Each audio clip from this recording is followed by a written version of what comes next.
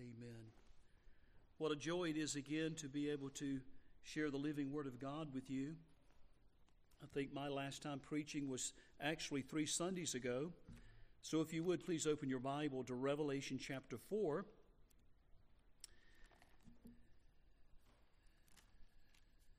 We're going to look again at verse 1, reading all the way through verse 11. We entitled this part 1 and part 2 message, the prototype of worship from heaven for the church. The prototype of worship from heaven for the church. I remember hearing R.C. Sproul say this one time, and I'm quoting him. He said, if God himself were to design worship, what would it look like? If God himself were to design worship, what would it look like? So beginning in verse 1, let's read. After these things I looked, and behold, a door standing open in heaven.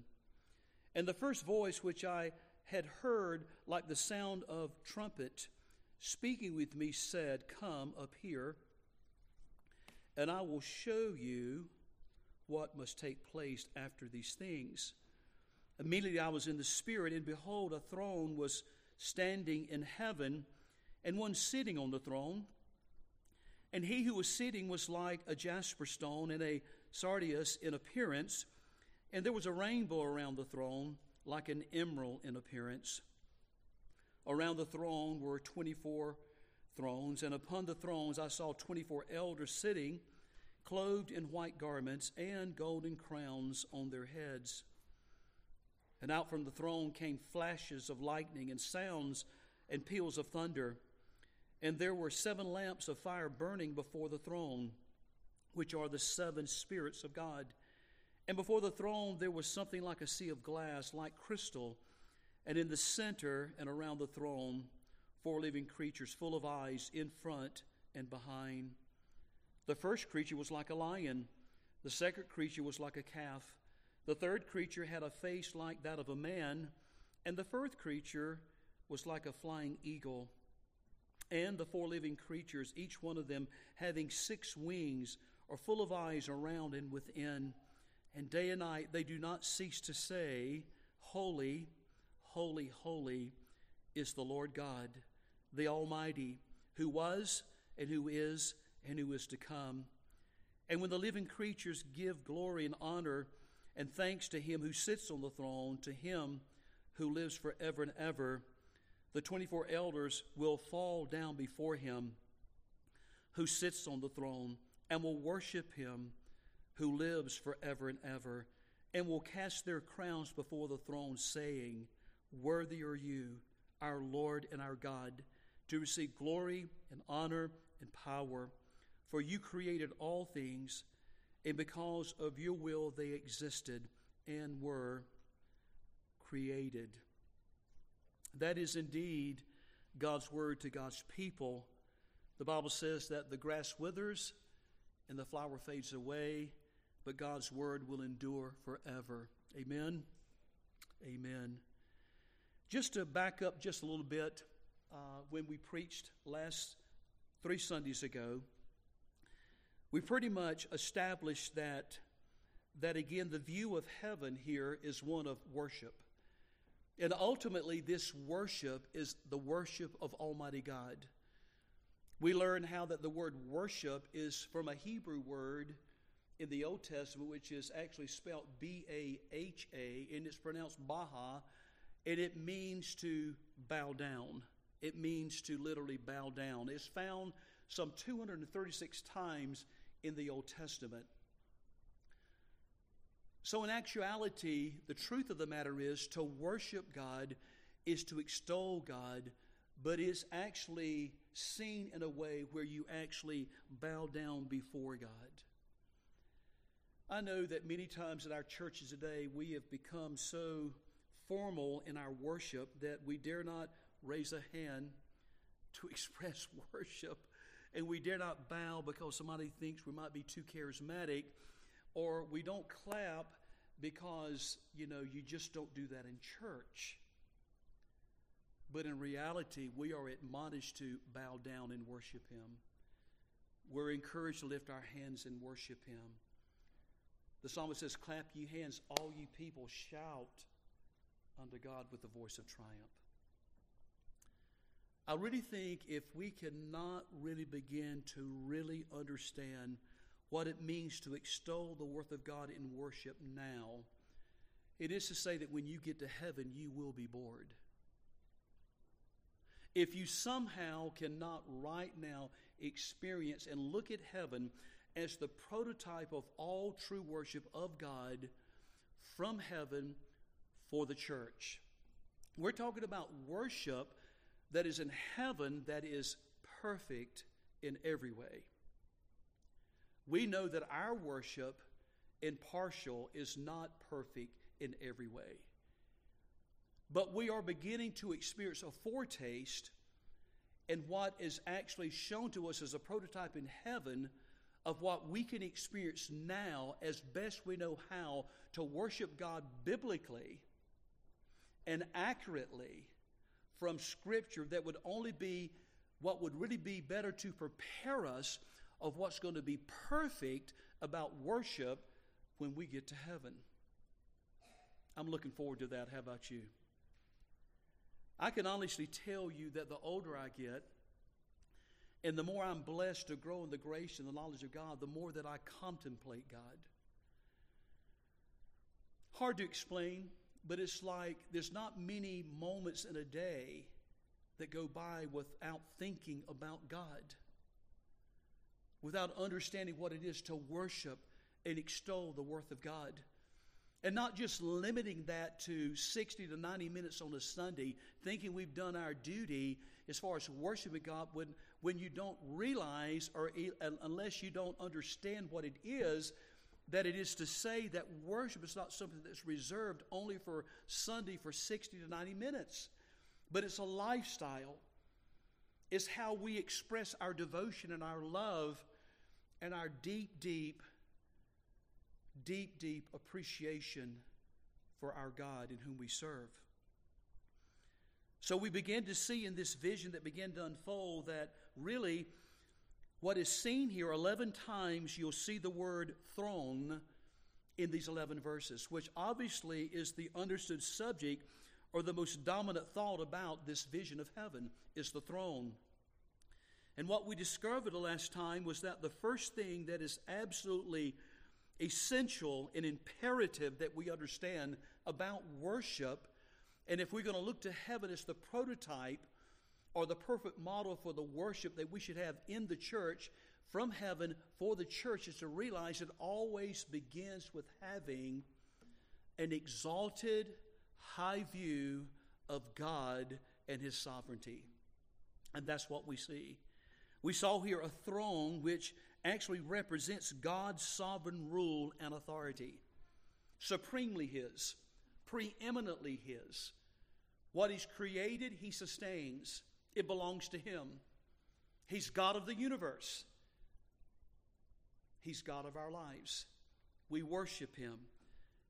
This represents His sovereign rule and authority, His throne that's mentioned 11 times in these 11 verses.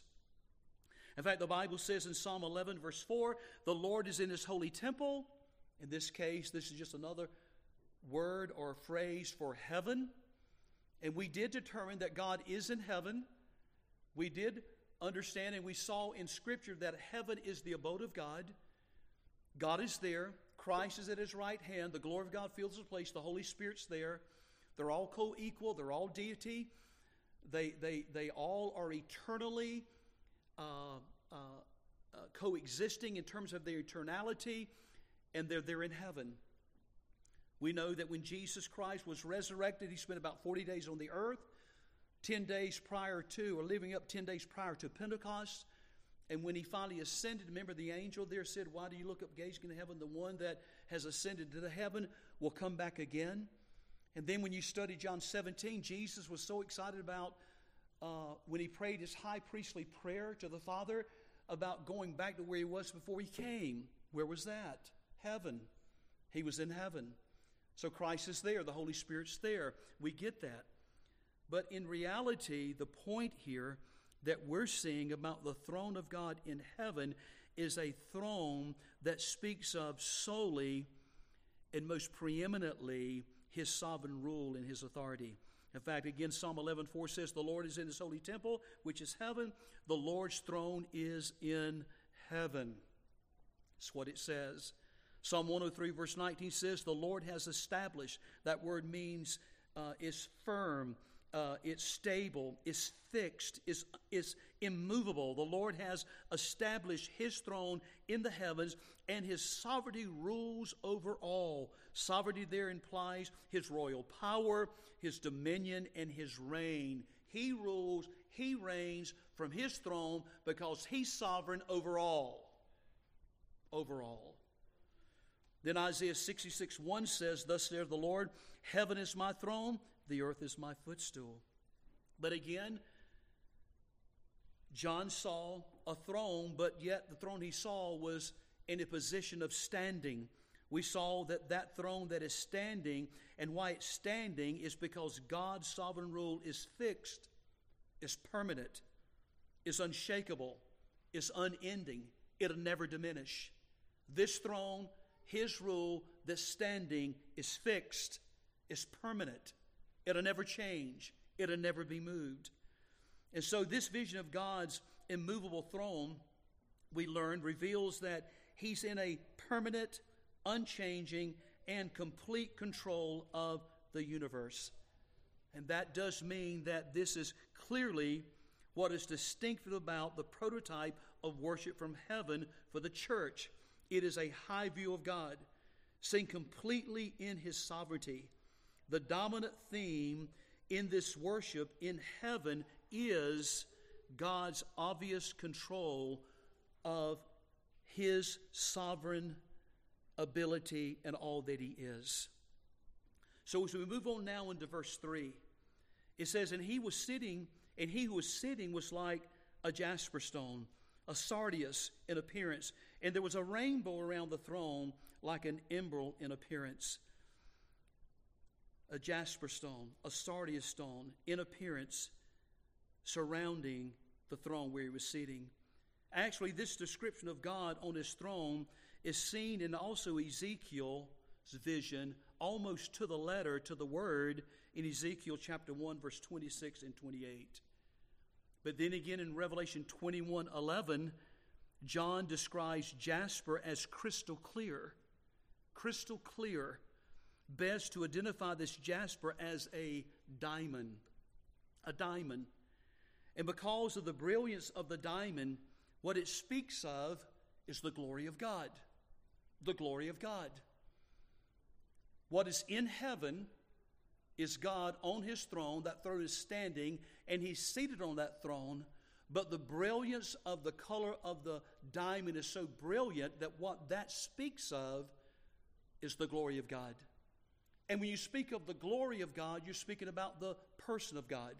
And if you speak about the person of God, you're speaking about the presence of God. And if you speak about the person and the presence of God, you're speaking about the actual power of God in his ruling and reigning position as sovereign. His radiant, shining glory coming out of his throne. This clear shining speaks of his purity. It speaks of his holiness. So there is a shining forth of the radiant glory of the majesty of God coming from his throne. He's holy. We worship him in the beauty of his holiness. The perfections, the attributes, the very being of God proceeds from his throne. Notice it says in verse 3 as well that there was a rainbow around the throne. A rainbow around the throne. This rainbow represents his covenant faithfulness to his church, to his very own. You know as well as I know, on a spring or a hot summer day, if we have one of those little thunderstorms that come up and the wind blows and it gets dark and there's thunder, there's lightning, and the rain comes and it descends and begins to pour down upon the earth. maybe 10, 15 minutes, all of a sudden the clouds begin to break, the sun begins to come out, and what appears in the sky? A rainbow. What was the rainbow? Was a covenant sign to God's people back in Genesis. That God would never, ever again destroy the entire inhabited earth as he did with the flood, because he had a covenant he made with Noah, and that covenant sign was what? The rainbow. It breaks my heart that certain individuals take the rainbow as an emblem of who they are. But make no mistake about it, it was God's idea, and it represents God's faithfulness and God's covenant relationship with his very own. Isn't it wonderful to know that God compels us to worship him in the beauty of his holiness, or in the beauty of his holy attire, as one translation says, and to know that the reason why we do that, and we can embrace that, and we can really actually worship God in who he is because he's faithful to his own, and by that faithfulness to his own, he is the one that actually compels us to worship. It's God that compels you to worship. It's the work of the Holy Spirit that does something in your heart, in your soul, in your emotion, that compels you to worship God. That rainbow speaks of that. It represents God's covenant, his faithfulness to his own. Then again, that emerald that was in appearance 2, again speaks of, as I said, the perfections, the attributes, the very being of God. The truth is, church, this should clearly be the true identity of worship seen in the church that we're seeing here. There's a throne, it's standing. There's one that's sitting. There's a diamond that expresses who God is. The rainbow, the emerald, all these things. It is to say that God has given us specifics biblically that we can attach our minds and our souls and our hearts to biblically, that should be the highest motivation, the highest passion, the highest devotion that's in our heart to worship Almighty God. Amen. Then in verse 4, around the throne there were 24 thrones, and upon the thrones I saw 24 elders sitting, clothed in white garments, and golden crowns on their heads. 24 thrones. These were actually lesser thrones. Lesser thrones. These are subordinate thrones, having delegated authority, who would again rule and reign with God in Christ under God's sovereign control and authority. Then there were 24 elders representing the redeemed of the saints. It could be that from all the ages, 12 elders could have been from the Old Testament saints, 12 could have been from the New Testament saints, but it represents, again, the redeemed of the Lord, residing under the supreme authority of God. And they were clothed in white garments. It says there in verse 4, this speaks of perfect righteousness imputed to them in Christ. Perfect righteousness that's of Christ. 2 Corinthians 5:21 says, he became sin who knew no sin, that we might be made righteous with his righteousness. There is the actual doctrine of justification, the imputation of perfect righteousness that is given to you because of your faith and your trust in Christ. The Bible in heaven identifies that as those that are clothed in white garments. Then golden crowns. It goes to say golden crowns on their heads. This victor's crown worn by those who successfully endured the trial, those who competed and won the victory. It's the same thing that happened to those in the church in Smyrna back in chapter 2, verse 10, where it says, Christ said to them, be faithful until death, and I will give you the crown of life. That crown of life is the crown that every believer will receive. It's part of heaven. And then what identifies this worship in heaven again? Number one, it is God's sovereign control and God exalted, having a exalted, lofty, high view of God in heaven. Worship doesn't begin with your preference. Worship doesn't begin with your style. Worship doesn't begin how you're going to sing a song, what kind of tempo you're going to have. how many instruments you're going to have. It's not going to the drawing room and developing some type of worship that you think will be keen and appropriate and something that might be attractive, something that might be appeasing, or something that might draw the crowd. No, never. Worship always begins foremost with your view of God, a high view of God. But then there's a second thing. The second picture here we see clearly, and as R.C. said, if God could show us a worship service, what would it look like? Well, first of all, it looks like where God is exalted. There's a high view of God. But secondly, there's an awe, there's a reverence. There is the fear of God. There's a reverence. There's an awe. There's the fear of God. Look at verse 5. And out from the throne come flashes of lightning and sounds and peals of thunder. That right there actually is a metaphor or actually a type of what would some Bible scholars and theologians look at as far as being something that represents God's judgment, and it does. In fact, I would encourage you, John MacArthur recently at their seminary in Los Angeles preached the message on the storms of Yahweh.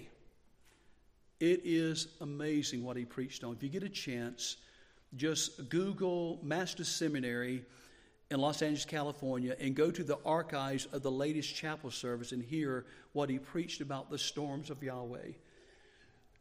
And basically what he was talking about is how that lightning is spoken of many times in the Bible with reference to God. Just like we see right here before his throne, in verse 5, out from the throne comes flashes of lightning. And then, as MacArthur is teaching this, Dr. MacArthur is teaching this, and he brings out how that, again, lightning in the Bible is seen many, many times. He goes on to share some thoughts that I'd never even considered. He was talking about how lightning is nothing more than a high, giant, static, electric spark. That's what it is. It is actually the most powerful of all forces on the earth, lightning.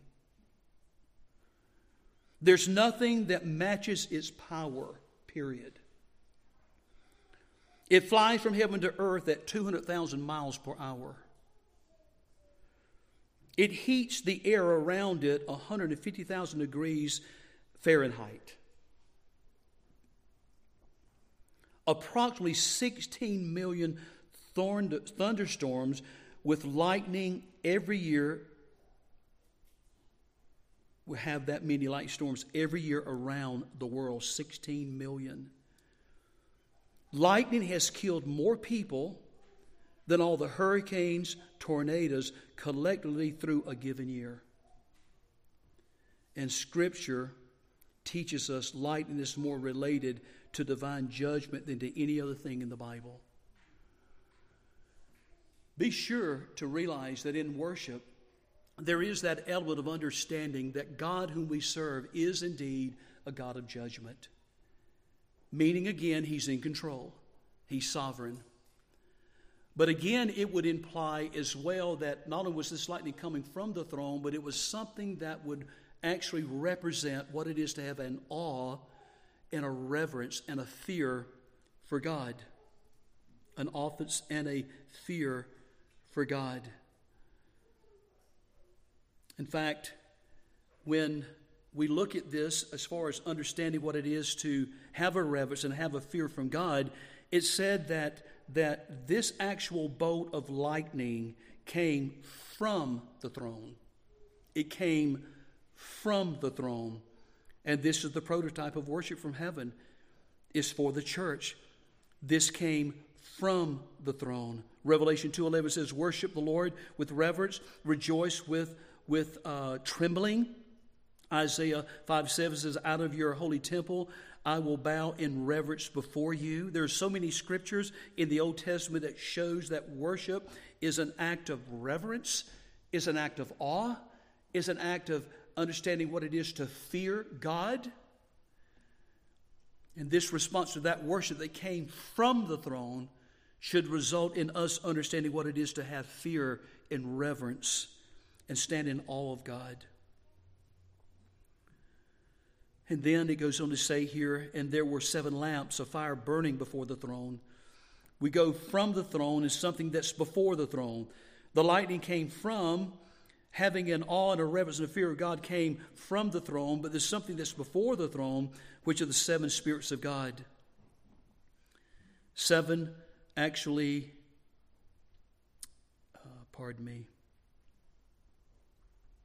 And there were 7 lamps of fire burning before the throne and the 7 spirits. 7 lamps there burning before the throne, which are the 7 spirits.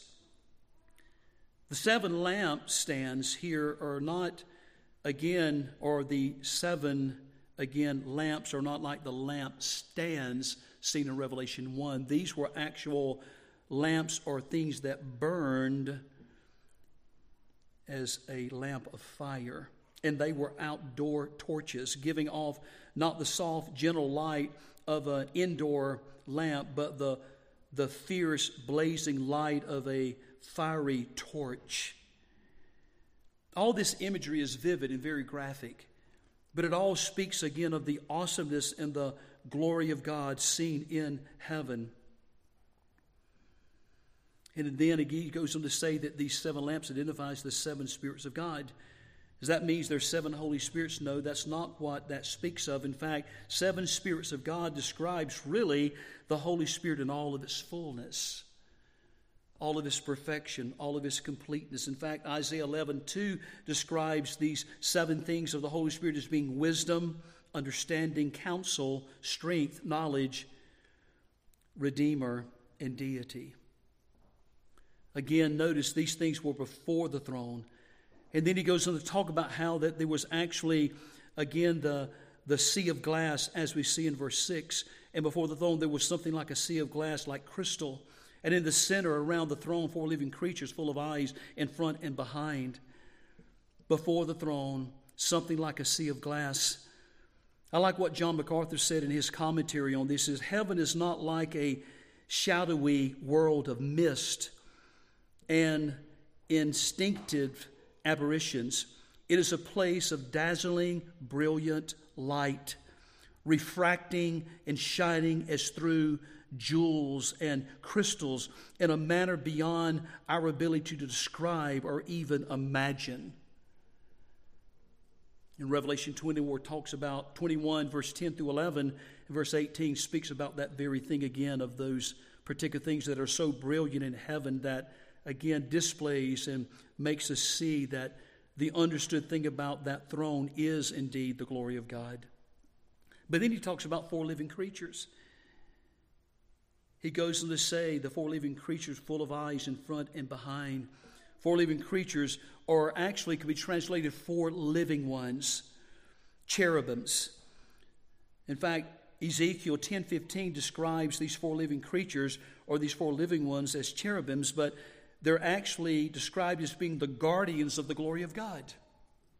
The guardians of the glory of God. In fact, when you look in Genesis 3:24, what did God position in the garden to keep Adam and Eve from coming back in? The guardians of the glory of God. It was the cherubim. And notice they're full of eyes in front and behind, which means they're constantly looking. They're constantly surveilling. There's the constant surveillance. There's the constant looking. They're called to be protectors and guardians of the glory of God. And then it goes on to actually describe in verse 7 that this first creature was like a lion, the second creature like a calf, the third creature had a face like a man, and the fourth creature was like a flying eagle. First creature like a lion, this represents strength, serving God. Second creature like a calf reflects service, a sacrificial service. Third was like the face of a man, representing reason and reasoning and being actually intelligent or smart. And the fourth creature is like that of an eagle, representing speed, swift to carry out the Lord's command. Serving God, sacrificially serving God, reasoning, swift to carry out the Lord's command. And then verse 8 goes and says, these four living creatures, each one of them had 6 wings, full of eyes around and within. And day and night they do not cease to say, Holy, holy, holy is the Lord, God the Almighty, who was and who is to come.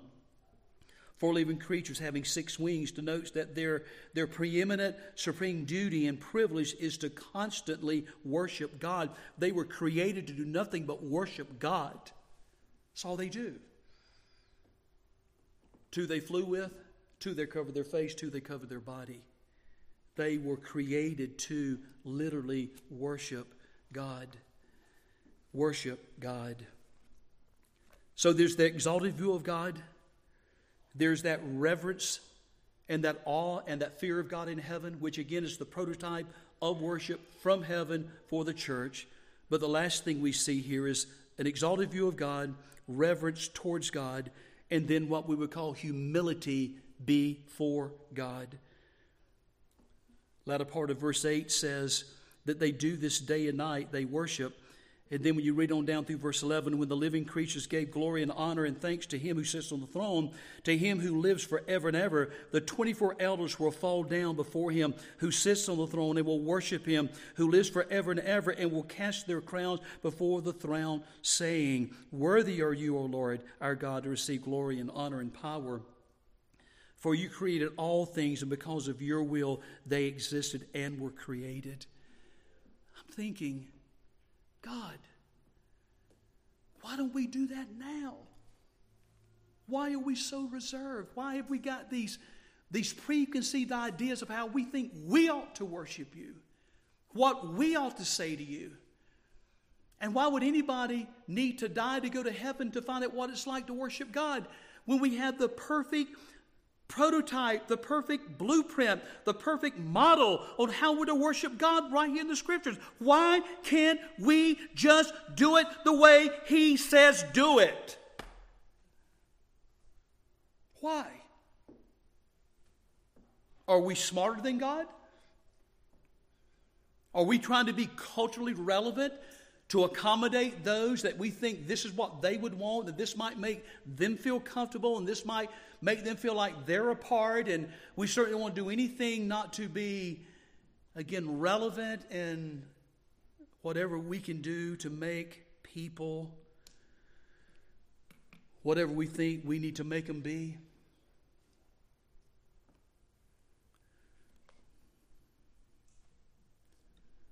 Humility before God reaches its climax with exalted worship towards God's throne.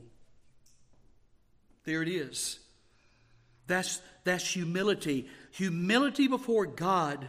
God, I'm nothing without you. I can do nothing without you. I am what I am by the grace of God. I live and move and have my being through Christ. I worship you. I adore you. I magnify you. I exalt you for who you are. The Scripture tells me who you are. God, help me. Give me grace. Give me strength. Give me motivation. Give me enthusiasm to worship you in a way that honors you. That's what we see here.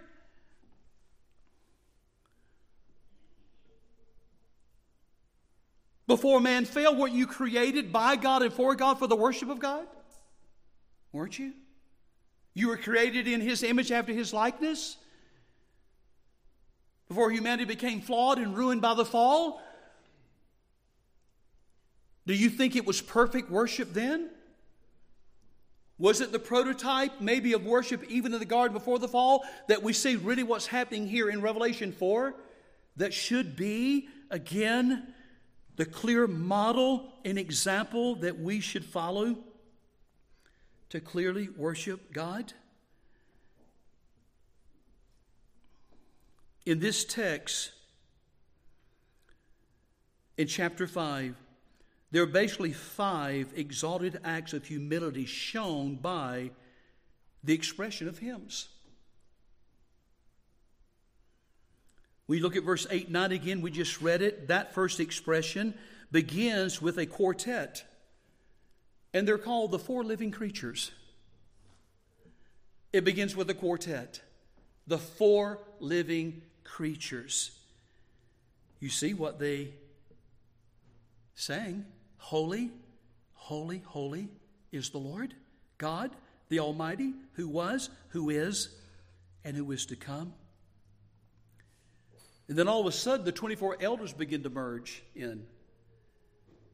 When you look at verse 10, the 24 elders will fall down before him who sits on the throne. They're joining in. And then the harps are added in verse 8. Chapter 5, verse 8. We move down to that chapter because you can see where the harps are added. And when he had taken the book, the four living creatures and the 24 elders fell down before, again, the Lamb, each one holding a harp in golden bowls full of incense, which are the prayers of the saints. So we go from a quartet of four living creatures to 24 elders that begin to merge in. And all of a sudden now the harps begin to add in to their vocal expression. Then the rest of the angelic host adds their expression of worship, seen in chapter 5, verse 11. Then I looked, and I heard the voice of many angels around the throne, and the living creatures, and the elders. And another of them was myriads and myriads and thousands of thousands, saying with a loud voice, Worthy is the Lamb that was slain to receive power, riches, and wisdom, and might, and honor, and glory, and blessing. Notice the progression. A quartet, four living creatures, 24 elders, they merge in. There's the addition of the harps. The angelic host comes in, and then all of a sudden all created beings and the universe joined and merged in, expressing their humility towards the throne, worshiping Almighty God, seen in verse 13 of chapter 5. And every created thing which is in heaven and on the earth and under the earth and on the sea and all things in it, I heard saying, To him who sits on the throne and to the Lamb be blessing and honor and glory and dominion forever and ever. And then, back in verse 8 again of chapter 4, the four living creatures begin their expression of worship by concentrating on God's holiness. His holiness. I love the Puritans. I read everything I can by them. I'm so thankful that books that were dated back 17th century, 18th century, are still in print.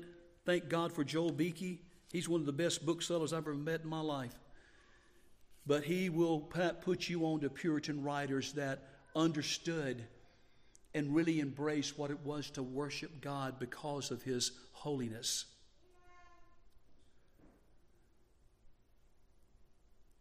Because of His holiness. And the only time we see the attributes of God that is referred 3 times is right here. And also in Isaiah 6, Holy, holy, holy is the Lord. In fact, Exodus 15:11 says, There's no one holy like the Lord, because He alone is majestic and holy. Then they referred to Him as the Almighty. The Almighty was first identified to Abraham in Genesis 17:1 to Abraham that God was the Almighty. But here it identifies God as the strongest, the most powerful, devoid of any weakness, whose conquering power and overpowering strength no one can oppose. Almighty God. Almighty God. Who was, as it says, and who is to come, to Him who lives forever and ever. Eternity, eternal, transcends time, having neither beginning nor ending. And notice after the living creatures, it talks about how that these elders fell down and they worshiped. I don't know if you remember this, but in the Greek, the word worship in the New Testament was best described by a word that is pronounced obeisance. And it's a word that actually means a gesture or a movement. And this gesture and this movement, out of having a high view of God, out of having a proper view of fear and reverence for God, and then coming before God with a sense of true humility, that the only obedience that was proper is they fell down and they worshiped Him. Folks, God is supposed to be worshiped. And that's what we're called to do. There we have, if God was to give us what a worship service would look like, we just saw it in those 11 verses in Revelation chapter 4. Let's pray. Gracious Heavenly Father, thank you so much, God, for your eternal word. Your word, God, is a lamp unto our feet and a light into our path. We're so thankful, God, for your word. God, we're so thankful that you would indeed give us instruction from your very mouth through the written words that are found on the pages of what we call your word, the prototype of worship from heaven for the church. God, help us to regain or to have or to regain, if somehow it's diminished, what it is to have a high view, an exalted view of your majesty on your throne standing, and you are actually seated there. What it is to have that sense of reverence and awe when we worship you, God. Not to play games, not just to sing a hymn just to be singing it, not going through the motions or the ritual of doing things that become more mechanical than things that are truly devotional and things that are truly heartfelt because of our view of you and understanding what it is to fear you, but yet coming before you with humility. What are we, God, without you? What can we do without you? What would happen if we didn't have you? God, help us see that tonight. In Jesus' name, amen. Amen. Closing hymn is hymn number 170. Let's stand together as we sing Like a Shepherd Lead Us. Hymn number 170.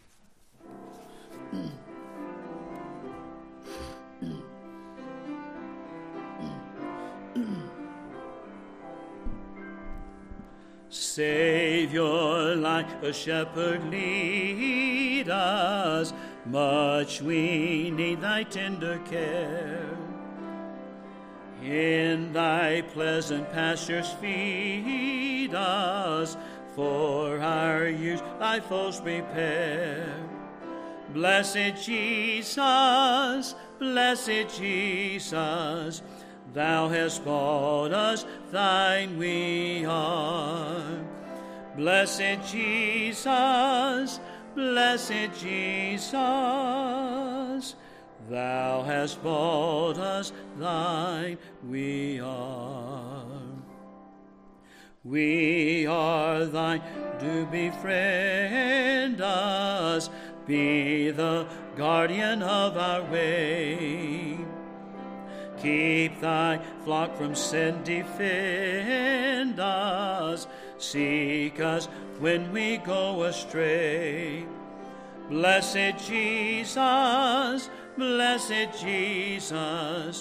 hear, oh, hear us when we pray. Blessed Jesus,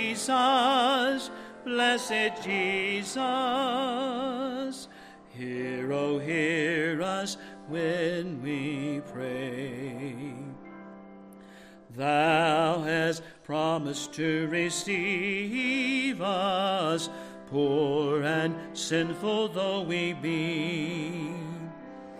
Thou hast mercy to relieve us, grace to cleanse and power to free.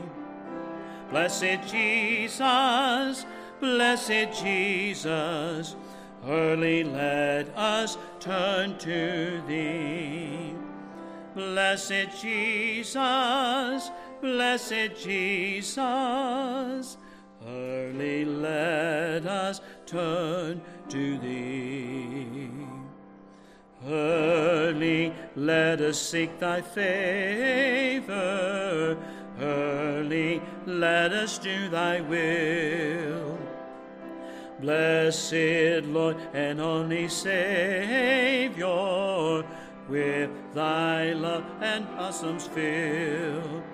Blessed Jesus, blessed Jesus, thou hast loved us, love us still. Blessed Jesus, blessed Jesus, thou hast loved us, love us still.